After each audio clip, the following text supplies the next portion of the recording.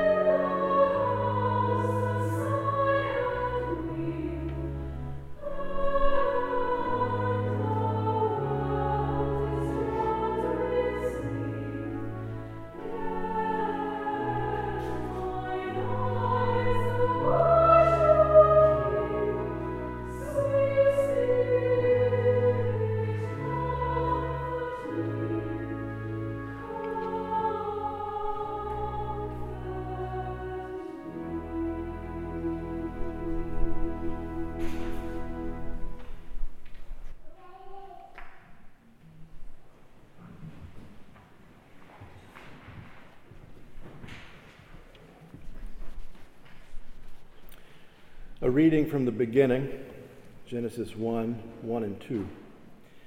In the beginning, when God created the heavens and the earth was a formless void.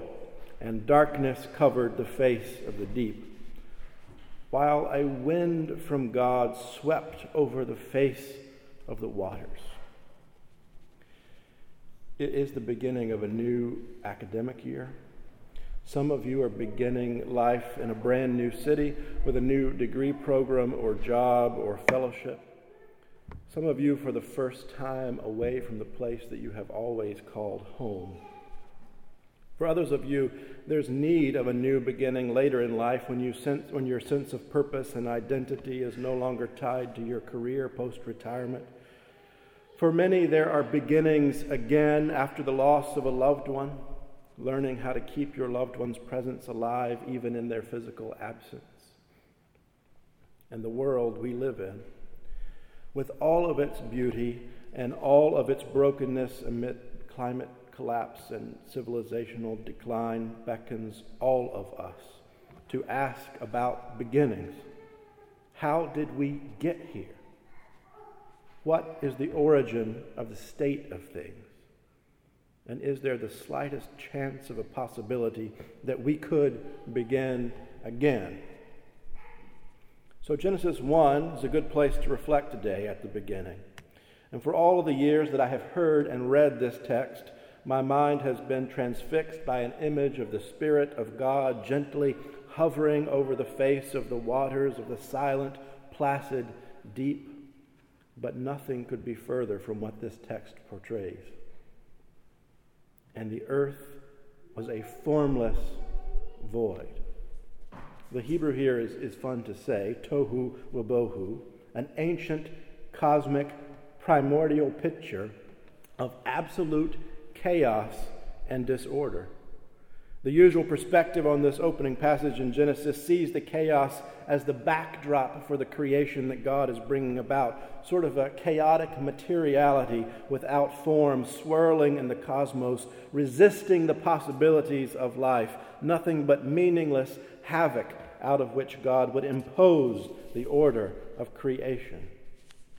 And this is often where we begin, with all of the chaos and disorder we feel in our beginnings and new beginnings and beginnings again, with all that seems to resist the possibility of life, nothing but meaningless havoc out of which we feel the need to impose order and life, beginning again in a new city with a new degree program or job or fellowship, a new beginning later in life when your sense of purpose and identity is no longer tied to your career post-retirement, beginnings again after the loss of a loved one, learning how to keep them alive even in their physical absence.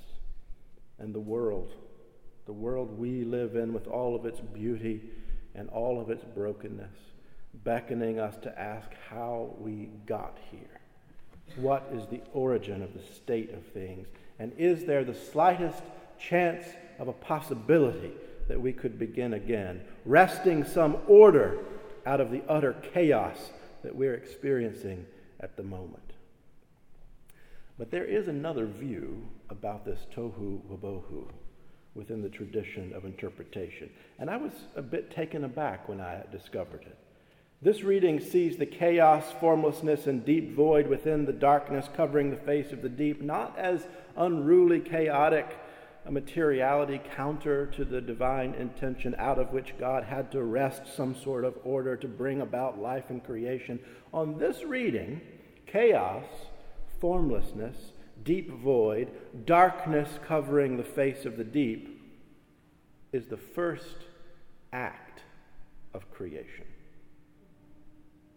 Consider how that changes how you hear these first verses in the book of Genesis, and perhaps how we navigate the disorder of our lives and feelings of chaos in our own new beginnings.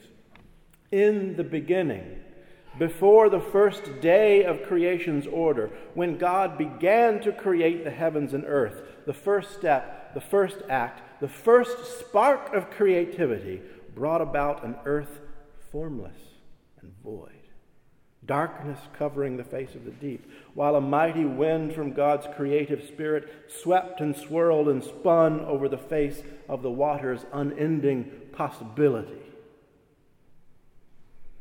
Following this reading, another way of reading our own beginnings might go something like this.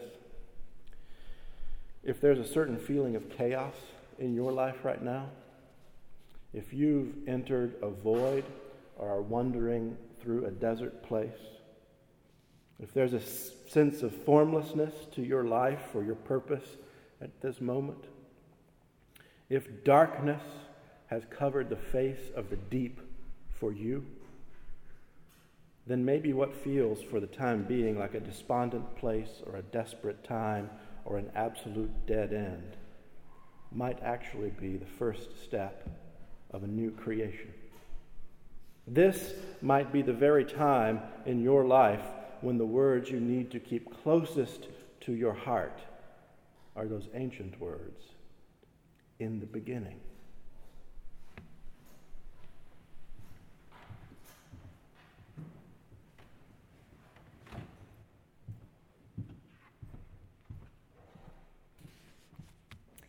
Please join me in offering the Lord's Prayer printed on the reverse of your order of worship.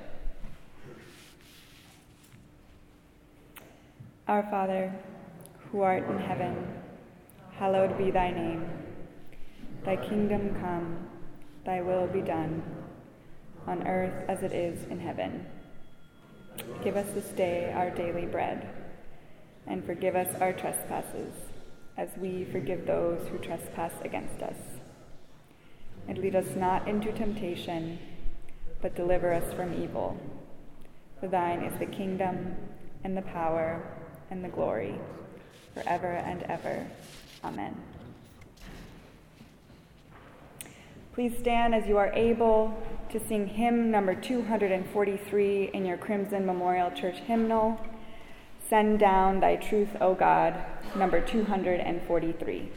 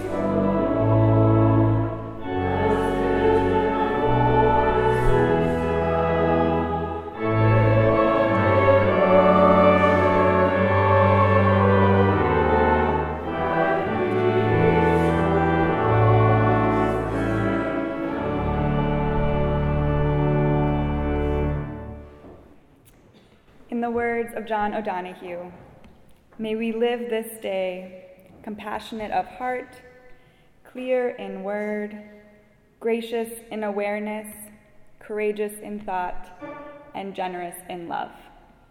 Amen. Amen.